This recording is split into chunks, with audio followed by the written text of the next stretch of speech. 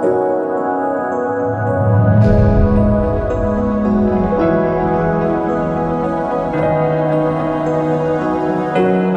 Mother's Day to those of you who are mothers. Happy Women's Day is something I've manufactured. To those of you who are yet to be mothers, so it is celebrating womanhood in many senses. Today we will be diving into the book of Acts. Acts chapter 1, and I would be preaching from Acts chapter 1, the first 8 verses today, and then I go to Sweden, where I'm delivering a set of lectures on the book that I wrote last year, Marys of the Bible. So they've asked me to deliver lectures in Stockholm. And I'll be there till the 23rd, and 23rd I fly to India to teach in the PhD program at a university called Schuatz University. I would request you to pray for India. I mean, they're going through serious times of turmoil. A lot of things have been persecution against Christian universities and churches is at the highest level, and during the time of elections, it kind of reaches feverish proportions because the right-wing Hindu fundamentalist party that rules India, the foot soldiers do horrible stuff, and the vice chancellor of the university where I'm going to go to is being jailed on false allegations. So it'll be, I'm going into pretty serious turmoil situation. Hopefully, while I'm there, the election results will be declared. The 25th of this month is when this very marathon election process is going to come to an end, and I'm hoping that it would be a more moderate party that would come into power, but you never know with India, It's so do pray for that. I'll be there till the 3rd of June, and then I fly back. I have a very interesting dilemma on my hand, and that is to try to pack for both cold weather and then really hot weather. So I don't know how I'm going to do this because Sweden's going to be cold, and Swedes, they have darkness for half the year. It's really sad. They go into serious depression. And then it comes to summer. For 1 month, the sun shows up, and they are so excited about it. They go and party and do all sorts of stuff. But that's not going to be now. So I'm looking forward to some really neat time. Let's begin by reading from Acts chapter 1. What an amazing book, and I'm really looking forward to diving into this. The next 3 weeks, it's going to be a very good series that the Theological Resource Committee has come together on the issue of baptism and what does it mean for the church. So hopefully there would be some baptisms. Where's Martin? Martin, you failed in your commission for this mini-series if there's not 7 baptisms. 7 baptisms is your goal. So let's dive into Acts chapter 1. May we read this, please? Would you arise and let's read this together. Acts chapter 1, verses 1 through 8 in the Goodly New International Version. In my former book, Theophilus, I wrote about all that Jesus began to do and to teach until the day he was taken up to heaven, after giving instructions through the Holy Spirit to the apostles he had chosen. After his suffering, he presented himself to them and gave them many convincing proofs that he was alive. And he appeared to them over a period of 40 days and spoke about the kingdom of God. On one occasion, while he was eating with them, he gave them this command: "Do not leave Jerusalem, but wait for the gift my Father promised, which you have heard me speak about. For John baptized with water, but in a few days you will be baptized with the Holy Spirit." Then they gathered around him and asked him, "Lord, are you at this time going to restore the kingdom to Israel?" And he said to them, "It is not for you to know the times or dates the Father has set by his own authority, but you will receive power when the Holy Spirit comes on you. And then you'll be my witnesses in Jerusalem and in all Judea and Samaria and to the end of the earth." Amen, amen. Don't you find it interesting? It seems like the disciples weren't even listening to Jesus. He was talking about something, they just changed the subject and started talking about something else. And sometimes we do that all the time, isn't it? I think our wives will say that to us. Some others will say to the dads that, "Were you listening to me?" Because we just go into another subject that we want to know about. That'll give us power and authority. And that's what they wanted. So let's pray that we listen to the voice of the Holy Spirit through this text. Our Lord, our God, we thank you for your word. We want to thank you for the history that we see right from the beginning, Genesis chapter 1, on into the years and years and years and years of stuff that human beings did. And then, oh Lord, you descended here on earth. And you did those amazing things. We want to thank you for the face of God in Jesus, our Messiah. We want to thank you for the miracle of resurrection. And now as we dive into this series of what you did through your servants, the early church, through this very fallible and weak group of people who bring their own agendas into the process of the formation of the church. Lord, enable us to hear your voice, to set aside our own thoughts and minds. Fill us with your Holy Spirit, Lord, that we may know you and know your mission. Here in this world, your mission here around us in Vernon Hills and Libertyville and all the dimensions of society that you take us into. Oh, Holy Spirit, descend among us. In the name of the risen Lord Jesus, we pray. Amen.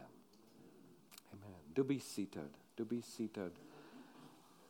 I find it fascinating that the very first verse here talks about, it says in my former book, O Theophilus. Theophilus was probably someone that people knew in the early church. Some scholars say he was probably a high Roman official, and some people say that he was an early leader of the church, but we don't know. The text doesn't make it clear. He was someone that people knew, Theophilus. And so you find here Luke, who wrote the first gospel of Luke. It's the third gospel in our 4 gospels. But in that gospel, he talks about the life of Jesus. And then this is the second part to that, where he begins with saying, in my former book, Theophilus, I wrote about, or in my former word, literally it's logos, in my former word, in my first word, O Theophilus, I wrote about all that Jesus began. Now that's very crucial. What's the mission of the church? Comes from this. It begins with that word that begins the first book of the Bible. which in Spanish is in principio, and it's this whole idea that there was a beginning, and in that beginning, God did stuff. So when we encounter the book of Acts right at the very beginning here, it goes on to say that Jesus is doing what he began doing right at the beginning, and that's the mission of the church. What is the mission of the church? Is to recreate what God created in Genesis chapter 1. When we think our mission is just to do some itsy-bitsy thing, like go and talk to someone about Jesus and that person becomes a Christian, that is just a small part of the mission of God. The mission of God is to recreate. Go back to Genesis 1, and what was that? It's a fascinating thing. If you read Genesis chapter 1 and verse 1, it says, "In the beginning God created the heavens and the earth," and the whole earth was this howling wilderness, tohu vavohu in Hebrew. But the Spirit of God was hovering over the face of the waters. That is the concept of mothering.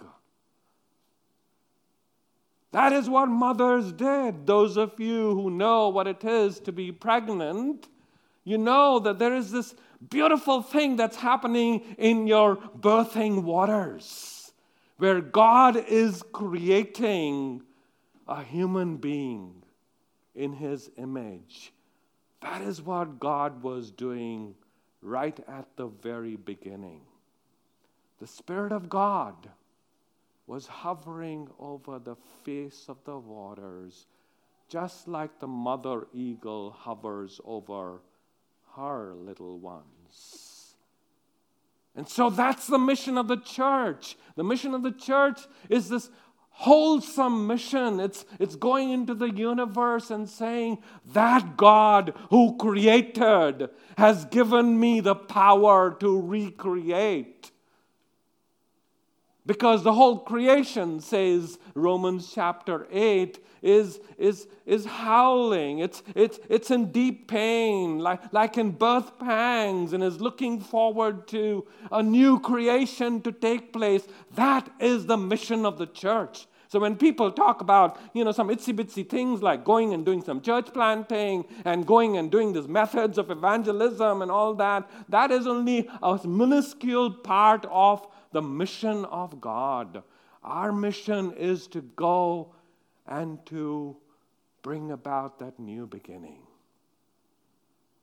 That new beginning that can only happen through the Holy Spirit, because he is the one that began the work in Genesis chapter 1 and verse 2. And so it goes on to say, in my former word, in my first word of Theophilus, I wrote about all that Jesus began, arche, began. And then look at the next. The first step, of course, is the model of our mission. The model of our mission is no one else but Jesus himself. He is the model.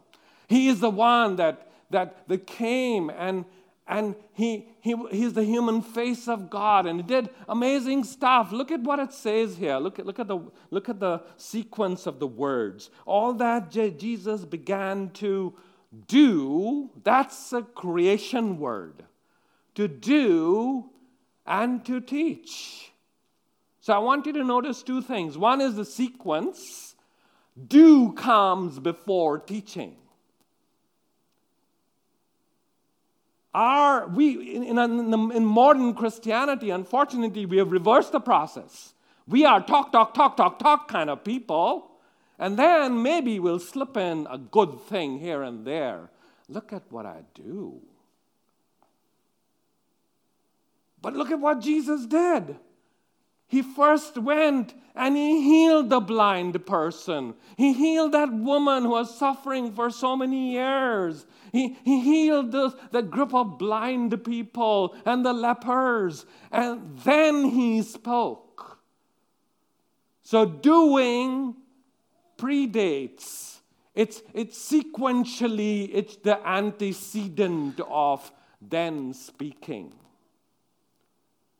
When we do stuff in the name of Jesus, we earn the right to be heard.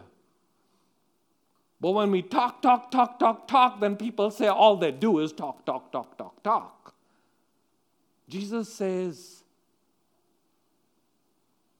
began to do and to teach. He who began in Genesis 1 began in the Gospels again, and that process has to go on through the history of the church. That is what Acts is all about. It's saying, look at these people. They are being Jesus to the rest of the world. To do and to teach. Unfortunately, and I have to do a little bit of theology here and there, unfortunately, there is this idea that we have, the modernity has gotten caught up with, and I think it is what I call an Epicurean lie. Epicureans were ancient religions during the time of the book of Acts, during the time of the Gospels, who made this distinction between the spirit world and the physical world. The spirit world is spiritual and it's airy-fairy and all that. The physical world is down here and it's not to be dealt with.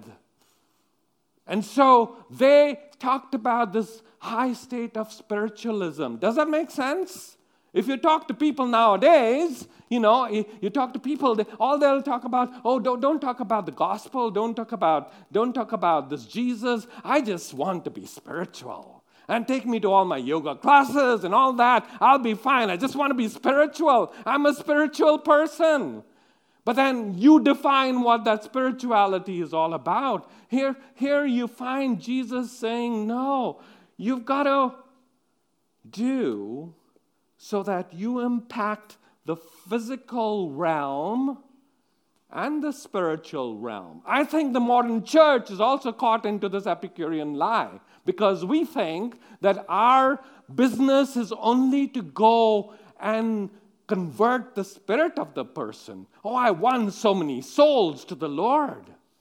I think the Gospels are saying we are all created in the image of God, and we are mind, and we are spirit, and we are body. We are whole beings created in the image of God, and God wants a conversion of the whole person. Not just the spirit. It's our mind that needs to be changed. It's our body that needs to be changed. Recreated in the image of God. That is what Jesus did. So when we seek to make a distinction between evangelism, which is only a spiritual thing, and the social gospel, which is what those, liberal people do, that is wrong. That is a modern lie. Jesus began to do and to teach. It's the whole dimension of who a human being is that has to be impacted by the gospel of Jesus Christ. Spirit, mind, body, everything. That is the whole gospel. And so you find here Jesus saying the primary mission of the church is the beginning and the method. The primary method of the church is to do and to teach. In theological categories, that refers to two things. One is the praxis of the church, and the second one is the logos of the church. They have to both go together, hand in hand with each other. And so it goes on to say, he began to do and to teach until the day he was taken up to heaven, after giving instructions through the Holy Spirit to the apostles. he had chosen after his suffering. And we talked about all that during the time of the Passion Week and the Easter Sunday, the day of resurrection, where he presented himself to them and gave them many, many convincing proofs for 40 days. There's two things that come out of this. One is the morality of the church. Jesus gave commandments. He gave people the ethos of how to live a Christ-like Christian life. I think that is another lie in modernity that we have been caught into. And it's called antinomianism. I don't know if you heard this word. Antinomianism is, I believe in Jesus. I have this airy-fairy life, but I can do whatever I want to. Right? And someone was telling me about certain worship teams, not our worship team. Our worship team is amazing. But certain worship teams, like, at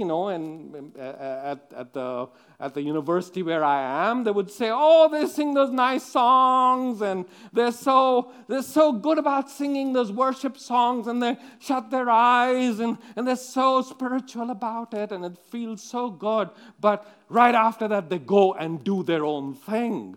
Why? Because of antinomianism. When you and I think that we don't have an ethos, that's a Christian ethos, then we can do whatever we want to. And I hear that all the time from students at the undergraduate level who would say, it's up to me. I define how I behave. I define what I do, because everyone should be free to do whatever they want to do. But I believe in Jesus.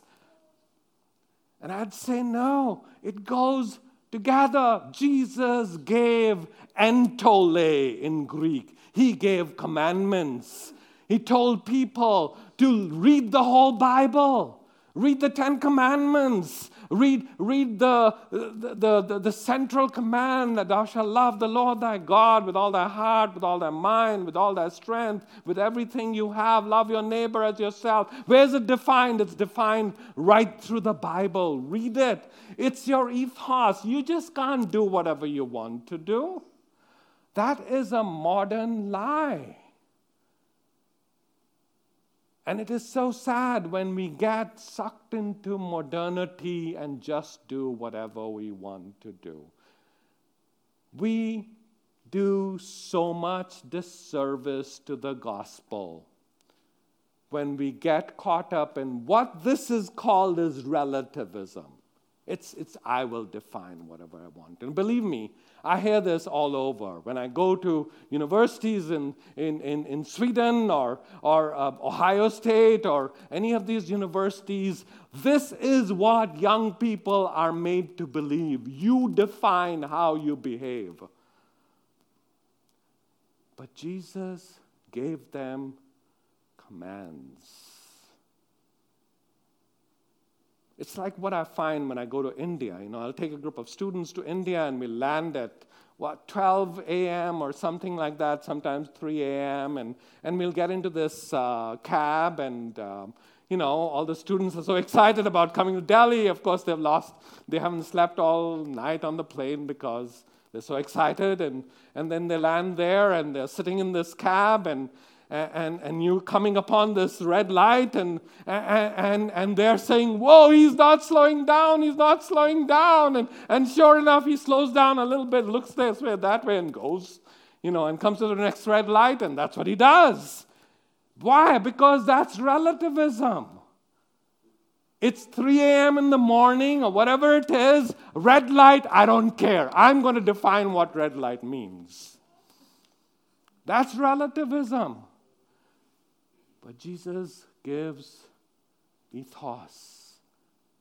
And when we live by that ethos of Jesus, we earn the right to be heard.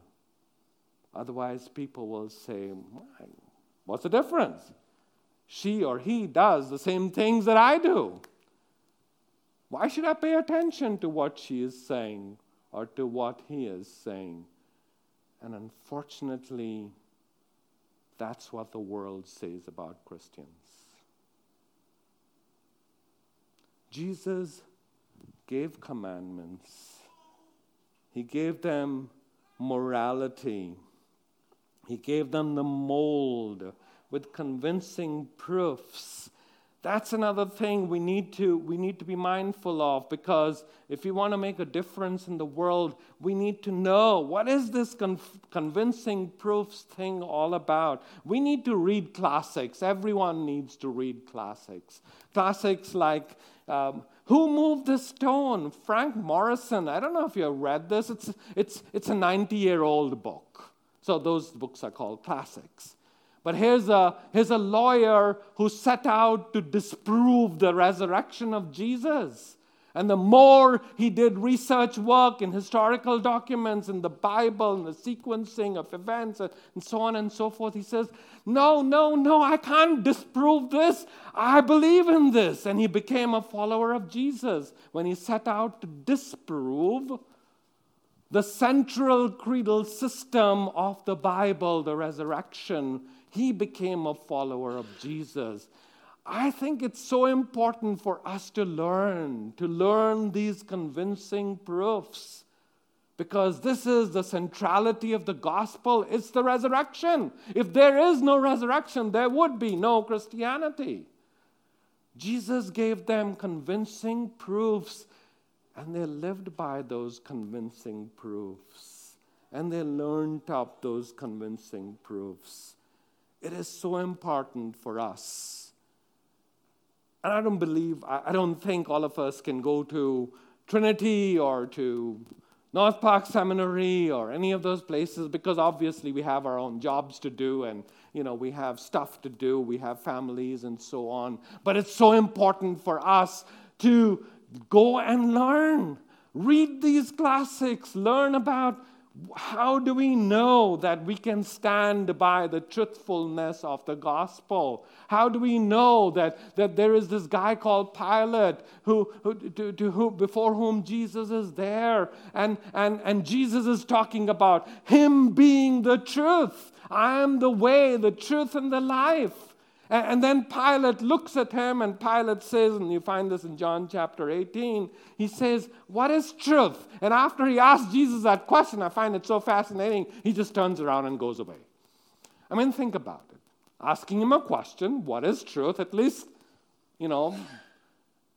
wait for a few minutes till he gives you the answer. But he doesn't. He just turns around and goes away.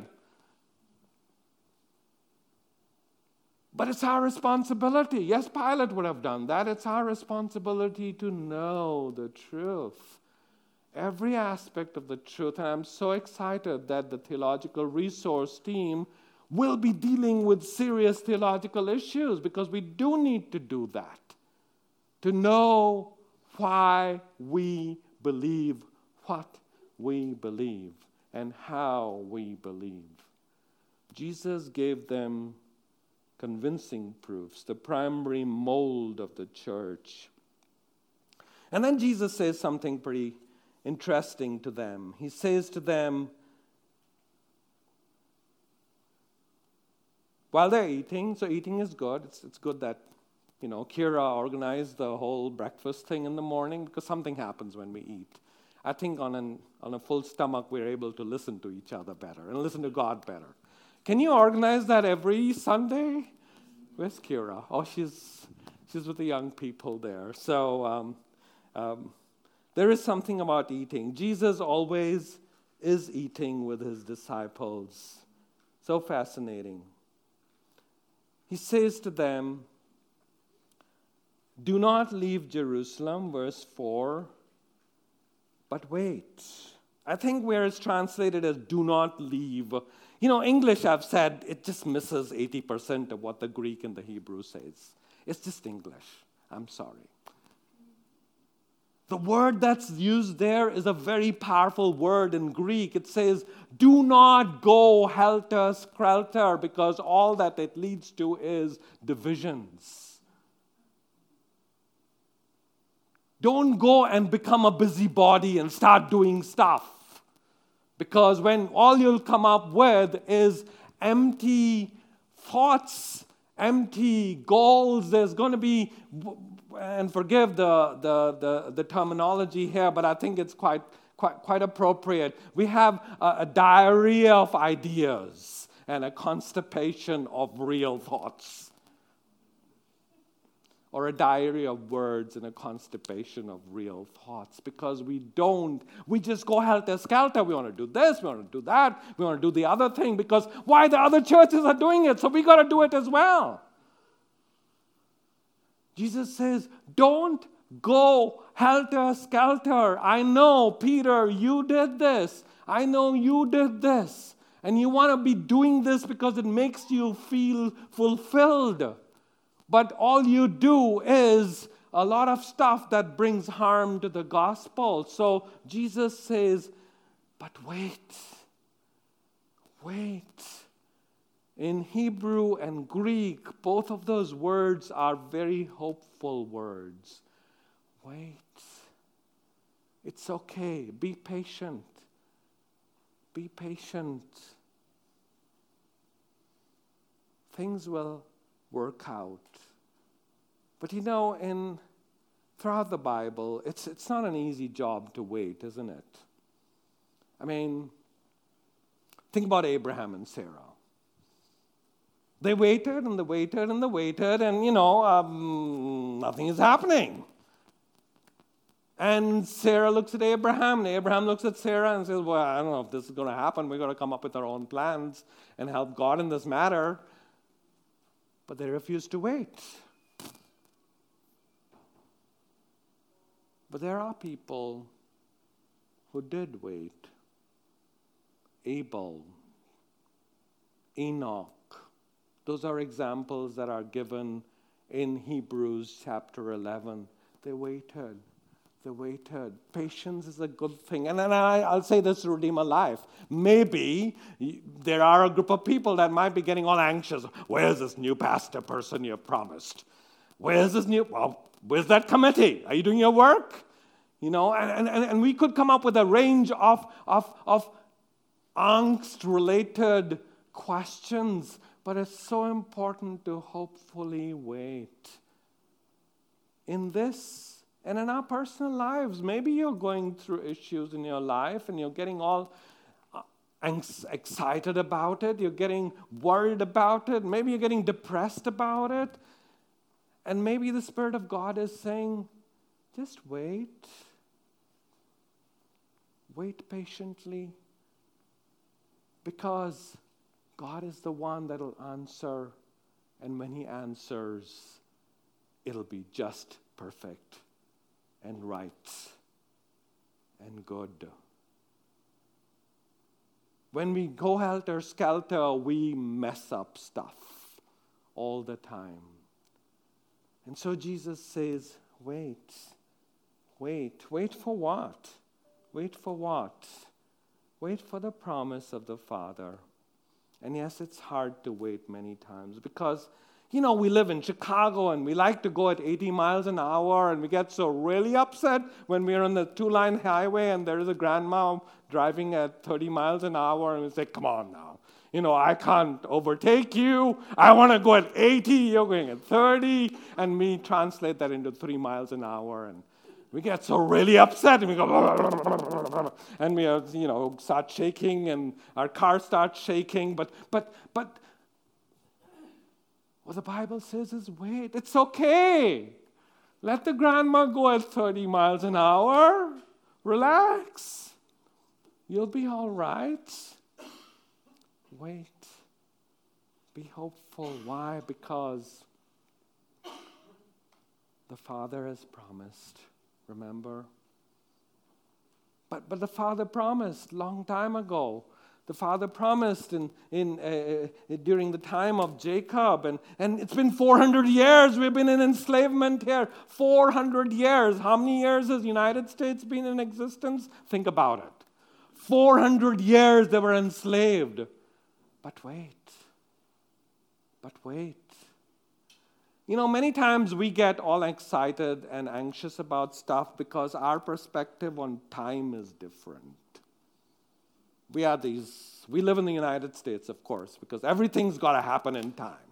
Go to Colombia, come with me to Colombia, come with me to India. It takes on a different note. People will come, they'll have this nice conversation with you, and they're doing business dealing with you, but for 2 hours, it's talking about everything else but that business dealing. And you and I go from the United States, we say, I've come to do business. Right now, I want to do it right now. But God's time is God's time. Think about it. Light years.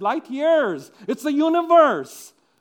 You and I maybe live for 70 years and then it's borrowed time and we think that that's a lot of time, but God's time is God's time.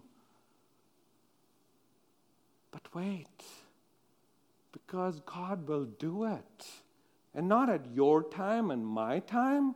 God will do it in God's time. And that'll be the right time. But wait. And then, of course, we go into this discussion where they're not even listening. They're saying, is it going to happen right now? When is it going to happen? And here's another thing that I found about the Western church. Is it okay if I kind of, talk about the church in the West from time to time? Because my training has been, by people that came from Australia, from England, from Germany, from Africa, so I learned global theology. I come to the United States, and all they're talking about is this thing called eschatology. When is Jesus going to return? Pre-trib, mid-trib, bottom trib, pre-mill, post-mill. That's all the discussions I heard. And that's what they wanted Jesus to say. When is it going to happen? When are you going to return? And Jesus says, no, it's not for you to know the times and the seasons. That is what God determines. I want to know that because I want to have power. It's not for you to know the times and the seasons. But here's what I'm going to tell you, says Jesus. Verse 8, you will receive the central motor energy, dunamis, power. But wait, you will receive power when the Holy Spirit comes upon you. And you will be my witnesses in Jerusalem and all Judea and Samaria and to the ends of the world. But wait, when you wait, you will receive power. And then you will see the church take on an entirely different perspective. We don't wait. We come up with our own plans. If you look at the history of the church here in Chicago or anywhere else in the world, it always started with waiting. I'm thinking of the life of D.L. Moody. I'm thinking of the life of Charles Finney, who was the starter of Oberlin College. And now if you go to Oberlin, they don't even want to talk about God. D.L. Moody spent days and days together waiting and waiting until he experienced this amazing power of the Holy Spirit come and take him over. That's what changed the history of Christianity in Chicago. I'm thinking of Pandita Ramabai, through whom I myself came to know the Lord. She was out there, she was ostracized by her family. Her husband had died. She had to bring up this girl all by herself. And then she went and she brought in hundreds of girls just like Freedom Firm. Hundreds of girls that were brought out of the brothels in Pune and in Mumbai and all those surrounding areas. She sent out word saying, don't kill your baby girls, bring them to me. I will rear them up. I will bring them up. And she rescued girls who were about to commit sati. They were about to dive into their funeral pyres of their dead husbands. She says, no, bring them to me. I'll take care of them. And she waited, and she prayed with them, and she taught them. As she was doing this on this one occasion, this amazing thing happened where these girls started speaking in tongues. They started doing amazing stuff. And then they go into the villages and they start talking about Jesus and seeing transformation take place in the lives of the villagers all around them. These are 16-year-old girls and 15-year-old girls that we are talking about. And that spreads all over India. You know, in the United States, we talk about this Azusa Street where the revival took place. And I would say to these historians, have you read Ramabai?